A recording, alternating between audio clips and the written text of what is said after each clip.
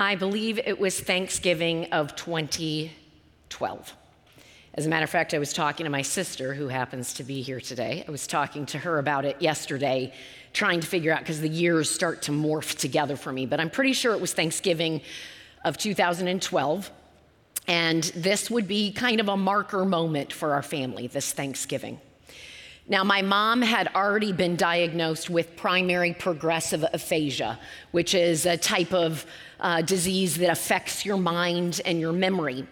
And it started out that she forgot words, simple, everyday words. Like she would say to us, "Oh, well, I got this out of the, it's at the end of the driveway, and someone comes and puts stuff in it," and we'd be like, mailbox, and we got the word. And it actually kind of became a game. If there were several of us around, we'd see who could figure out what mom was trying to say first.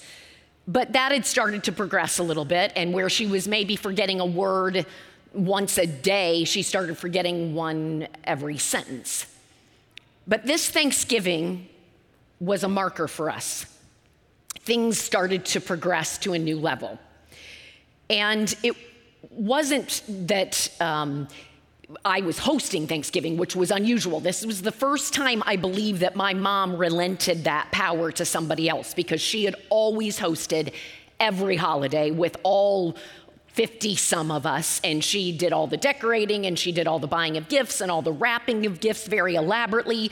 She made all the food. My sisters and I hardly ever helped. She did all the cleanup. She did all of it. So for her to give over that power was pretty big. And there had been a couple of incidents throughout the day, but the big incident was when she came that evening to Thanksgiving dinner. And she walked in with the pies. And my mom had probably made hundreds of pies over her lifetime. And she walked in and she set down the pumpkin pie, and I looked at my sister Christy and I thought, that pie doesn't look right. There is something missing in that pie. So we looked at each other to see which one of us was going to taste it, and I made her taste it. And she looked at me and said, she forgot the sugar. There is no sugar in that pie. It did not taste good. And that's a big enough deal that my mom would forget a key ingredient in a pie that she had made so much. Her pumpkin pie was one of my favorite things that she made. But more than that was that my mom took that pie out of the oven, looked at it, wrapped it all up, and brought it to Thanksgiving and presented it to us as if it was fine. You could tell by looking at that pie that there was something wrong with it. And we knew at that moment that things were changing. It was a turning point for her. It was a turning point for my dad. It was a turning point for our entire family. How were we going to navigate this new normal? How were we going to navigate what we would soon find out would be an ever-changing normal in our lives and in our relationships? It was a pivotal moment for all of us. And life is full of these moments, isn't it? These pivot points, these turning points, moments that are new and uncharted territory, moments we need to share with others to help them understand what it's like and how they might be able to come alongside us in community and assist us. Stages that we wish others knew what they entailed for us. And that's why we've decided to dedicate an entire sermon series to several of these key moments in our lives. It's part of our Good Life series that we come back to every so often. And this Good Life series is pointed to trying to help us find the deepest, richest, fullest life that we can possibly have. And in this series, if you only knew, we're going to try to figure out how to navigate our lives as we enter a new stage that comes with unexpected challenges and unexpected gifts. Parenting adult children, marriage, when our life hits a wall, and starting today with the topic of aging parents. We're going to look at the book of Ephesians to see what Paul has to say about some of these topics and relationships. And you might be wondering, why is it important to talk about these relationships? Why does Paul spend 3 chapters in the second half of Ephesians talking about how we live, how we treat each other, our relationships with one another? Because all of this is a representation of Christ in us. God working through us. When we serve our parents and respect our adult children and honor our spouse and navigate our lives and relationships when our life has hit a wall, the rest of the world sees the evidence of Jesus in our lives. And over the next 4 weeks, we're going to cover these topics. And on the 5th week, we're going to do something very different. The preaching team is going to answer some of your questions on the 5th week. So I would encourage you, as you're listening on the weekends and as you're thinking about these topics throughout the week, send in your questions on the different topics. If there's things you want to know more about, you can go to gracechurch.us/thegoodlife and send us your questions. And at the end of the series on the 5th week, we will do our best to answer some of those questions. Some of you might be sitting there thinking right now, well, some or all of these topics don't really apply to me right now, but I believe there will be principles and ideas that apply to you no matter where you find yourself in life. And as a community, we are called to engage in each other's lives and support and encourage those around us, helping each other as we work through these different phases in our lives. These topics can be difficult seasons, and those of us that are in them are looking at the rest of you thinking, if you only knew what we were going through, then maybe you would engage with us and help us. And I guarantee that there is someone in your life that you could probably come alongside right now and help them and help their relationships flourish. And we're kicking off the series today talking about aging parents, which is something that is very, very personal to me.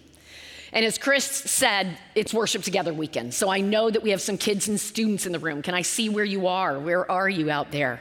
Yeah. Brad, you are not a kid. You are not a kid, Brad, back there. But I see some kids in the room. So I'm going to start with a question. And don't worry, if your kids are walking around or knocking things over, I have 4. There is nothing that could distract me, really, except my own self, maybe. Okay, so I'm going to ask you kids a question, and you can shout out an answer. What is your definition of a parent? Do you have an answer for me? Go ahead. Telling you what to do, yep, and taking care of you, right there. Teaching you, good, a teacher. Anyone else have any answers about what a parent is? Those are good ones. Thank you for participating. Well, I'm going to tell you the definition I found. A person who brings up and cares for another, a guardian. So a parent is anyone who has brought you up, who's cared for you. That could be a biological parent or an adoptive parent, maybe a foster parent, a grandparent, someone that raised you. For many of us, that's going to be our biological or adoptive parents or a guardian that raised us from birth. But I found another definition, something out of which another thing has developed. You could change that to somebody or somebodies out of which another somebody has developed. Who developed you or is developing you right now, shaping you, who has invested deeply in your life as you grew up? That is a parent. Now, my biological parents are the ones that raised me. They both invested deeply in me. They had that kind of time and energy when I came along in the family. And their support and encouragement and love has made me who I am today. So if you like me, you can thank them. And if you don't, you can blame them. I'm just kidding. They are not responsible for all of this. Some of this came from other places, but they were both a force in my life, but particularly my mom. Yep, there she is. She was by my side through everything, always there to cheer me on or give me advice, cry with me when I was sad, celebrate with me when things were going great. Judy was one of a kind. Outgoing, funny, opinionated, talkative, smart. There was very little that she couldn't handle. So you can imagine my surprise at my age of 42 when that force started to falter. What? This wasn't how things were supposed to happen. Judy Bowman wasn't supposed to lose her mental capacities. How do we deal with this? How will my dad manage? How will we all manage? And many of us have found ourselves in these situations with mental or physical illness challenging our parents' lives and changing them forever. or the passing of one parent, leaving the other parent alone and causing heartache for the whole family, or just basic aging that takes a toll on their bodies and makes them incapable of doing the ordinary. And that's not how it was supposed to be when God created humans. Death is a product of sin, and aging is moving us toward that. So it's going to be hard. Our bodies, and for some, our brains are going to falter and fade. And it's equally as hard, if not harder, for our parents as it is for us. They're the ones that cared for us, that raised us, that developed us, and now they need us. They need the care. It's our turn. And many of us find ourselves, like Wendy was talking about, in that sandwich generation where we're caring for our aging parents, but we're also trying to raise our own kids. So what do we do? How do we handle all this? Well, let's look at some key verses in Scripture to help us. And we're going to be looking again, as I said, in the book of Ephesians, chapter 6. And this is a letter Paul wrote from prison. And while some believe it was written to the church in Ephesus, many believe that it was more likely written to a circular letter that was meant to go to several young churches within 100 miles or so of Ephesus. Some of the writing seems that Paul is talking to people that don't know him or his work firsthand, which would not apply to Ephesus, where he spent a very long time. So because of this, it seems very likely that this letter was addressed to many churches, helping them understand the basic principles of a life patterned after Christ. The first 3 chapters of Ephesians really looks at Christ's life in us, and the second half, where we're going to be, chapters 4 through 6, looks at Christ's life through us. How are we living out our lives so that the rest of the world sees Jesus in us, in our actions, in our treatment of each other? And it's in that section that Paul talks about the way children, both young and adult, treat their parents. So let's look at chapter 6, verses 1 through 3. Children, obey your parents because you belong to the Lord.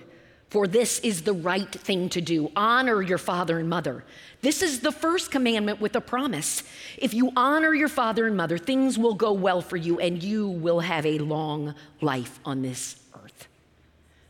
3 simple yet profound verses. Children, obey your parents. Why? Because you belong to the Lord.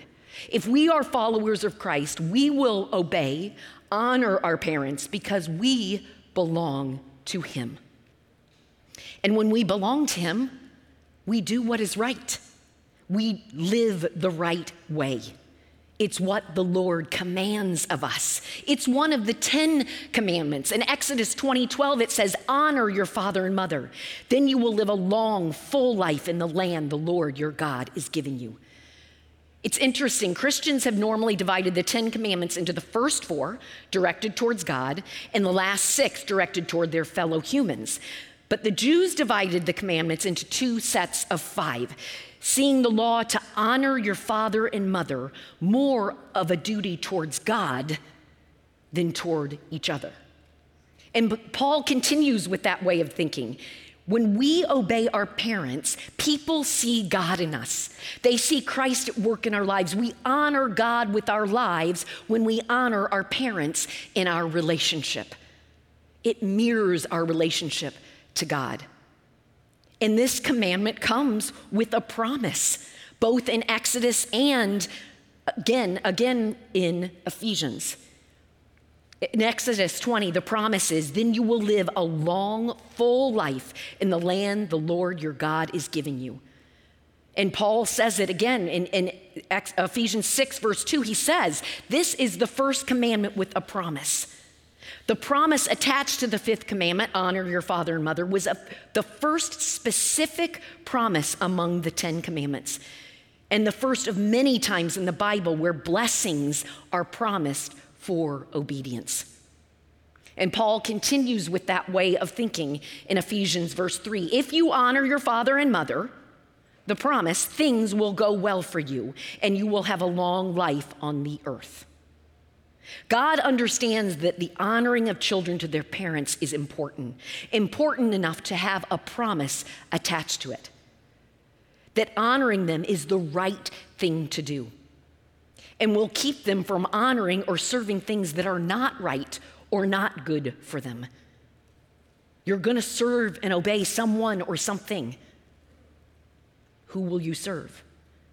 And there are other places in Scripture that point out that disobedience to parents leads to the breakdown of society. It talks about this in Romans and 2 Timothy. A disrespect of your parents could lead to disrespect of all authority and lead you down a dark path.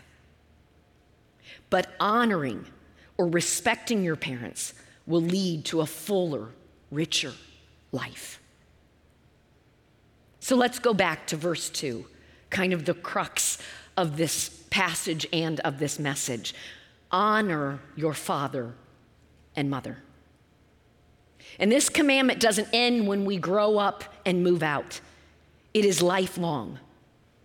What it means to honor your father and mother may change as we grow into adulthood, but the principle always endures. The adult child may not owe their parent obedience, but they do owe them honor. And the word honor in Exodus is a Hebrew word with a root meaning of weight or heaviness. And when you couple that with the idea, weight and with the idea of value, which is the root meaning of the Greek word for honor, weight or heaviness and value together, to honor our parents is to have an attitude of respect for them that stems from the fact that we greatly value them and the contributions they've made to our lives. To honor our parents is to assign a high place of value to them. This attitude of respect and esteem will result in loving and honoring behavior towards them, and in turn, loving and honoring God. The rest of the world sees Christ in us and Christ through us as we continue to honor our parents. It's a lifelong directive. And as we honored our parents in childhood through obedience, right, kids that are in the room? We honor them by obeying them right now as we're growing up and living in their home. Am I right? Can I get an amen from the kids in the room?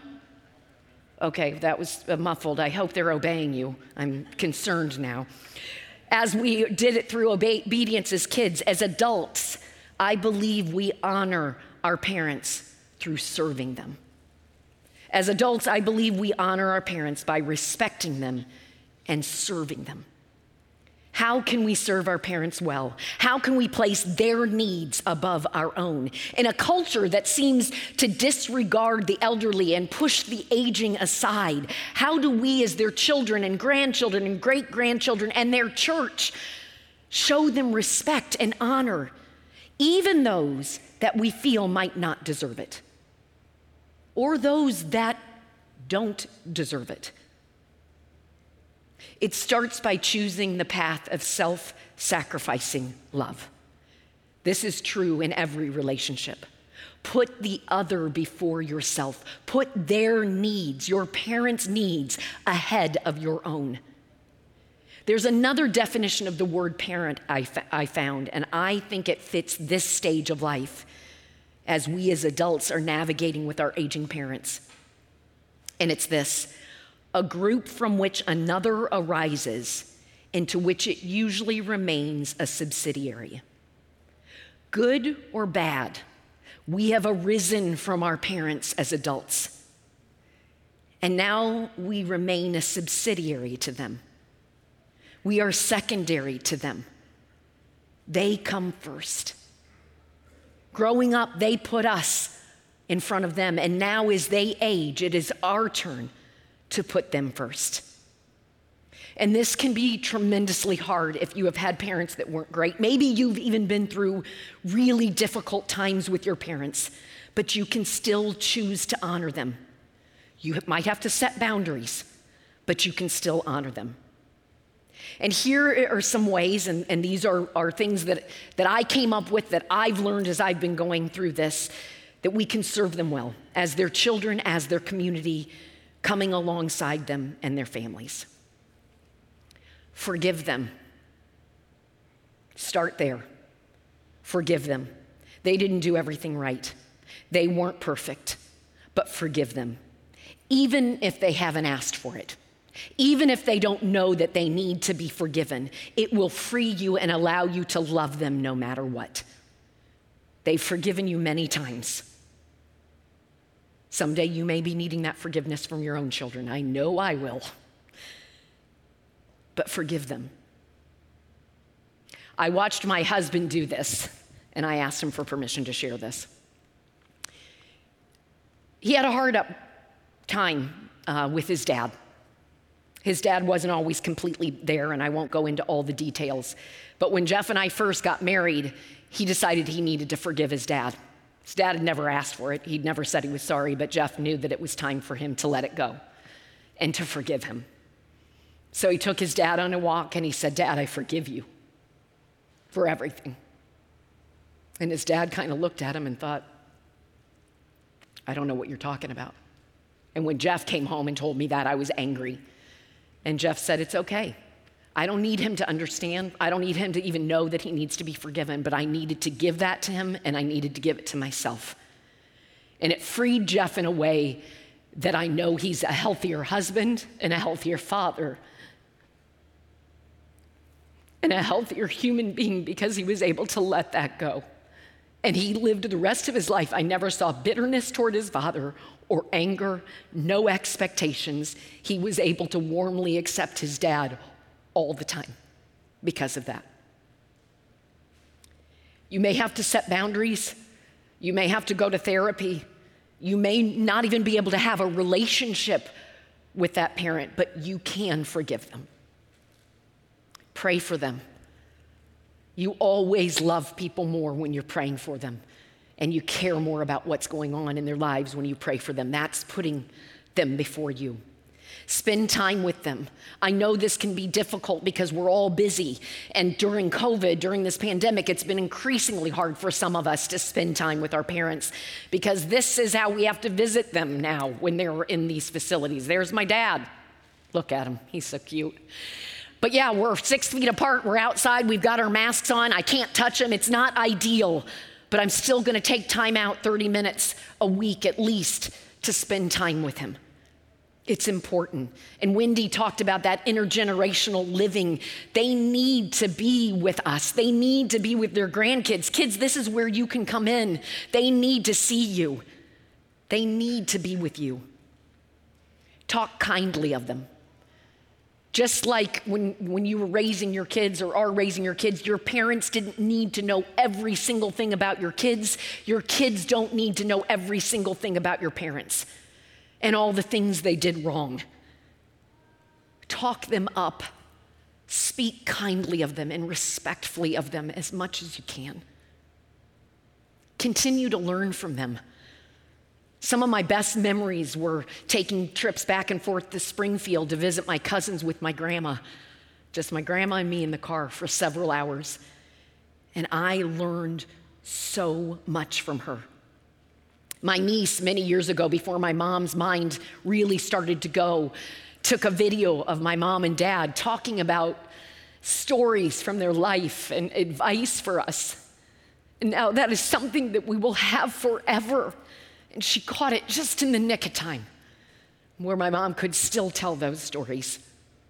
They have so much yet to offer. Continue to learn from them and ask for their advice. They love that. My dad loves when I come to him with questions about what's going on with my kids. I know Jeff does that a lot with his mom when we're struggling with things. He'll go to her and say, "How did you handle this?" They have so much to offer. Ask for help. And this is where you as the community, if you're not going through this, can come around those of us that are. My family, my siblings, my kids, they are a help to me during this time. We're a help to each other. My friend Abby, my best friend growing up, she and her sister went to visit my parents.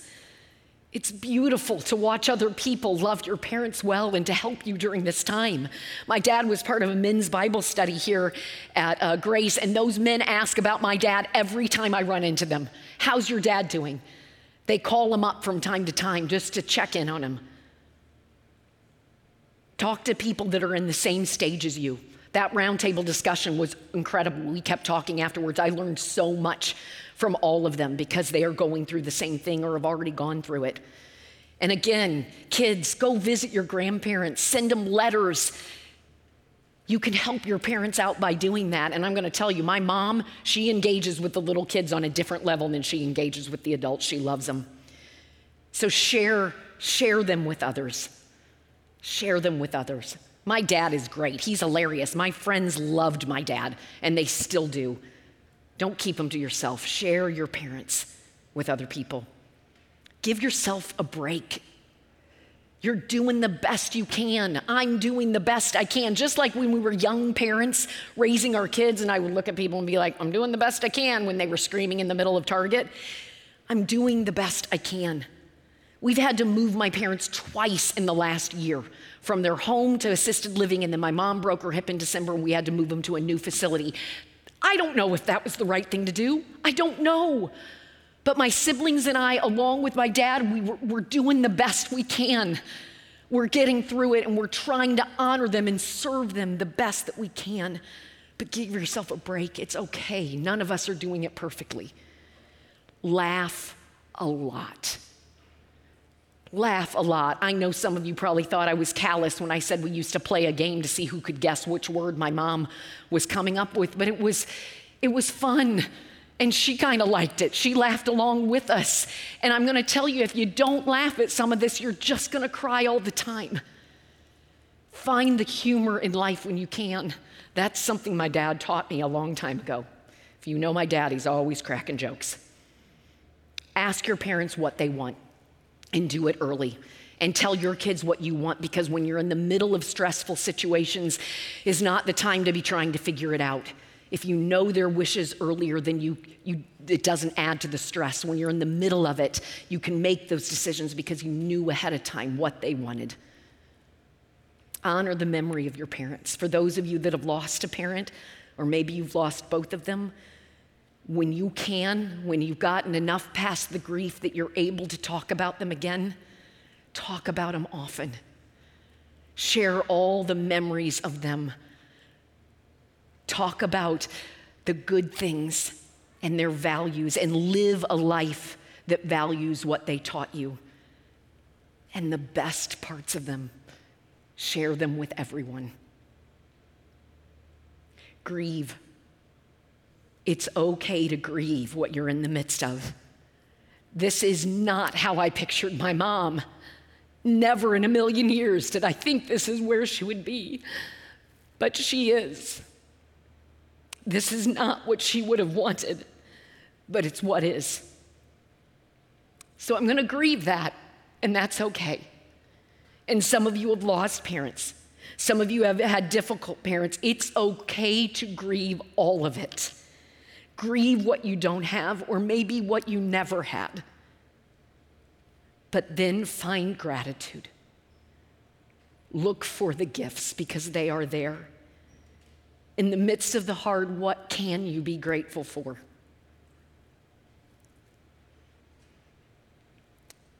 This is the part that's going to be the hardest. I'm so grateful for my siblings. I don't know how I do it without them. My whole family. We are crazy, but we're there for each other. And my mom is essentially gone, but I can always be grateful for what she taught me. And for the other women that God has placed in my life to fill that void. My mother-in-law, my sisters-in-law, my nieces, my friends. I have amazing female friends and my own daughters.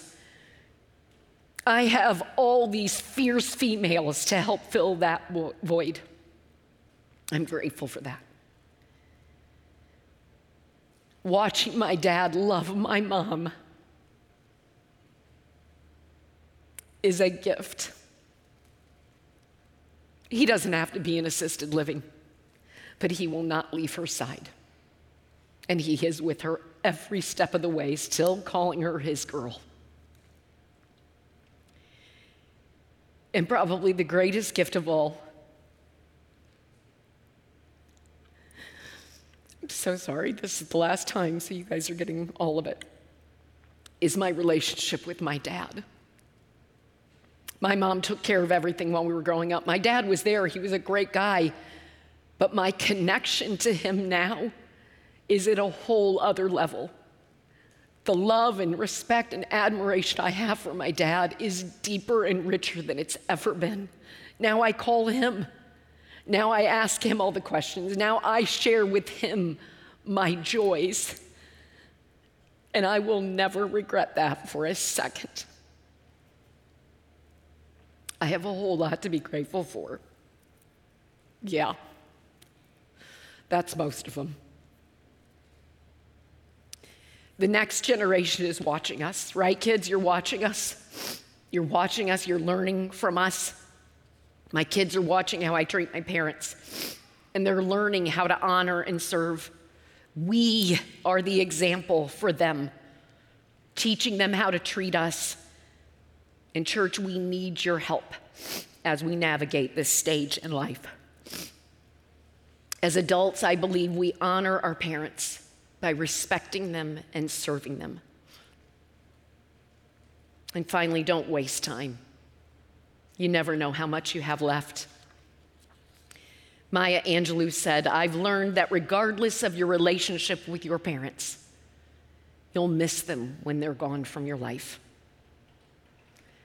So say what you need to say. Do what you need to do. Love them, respect them, honor them, serve them,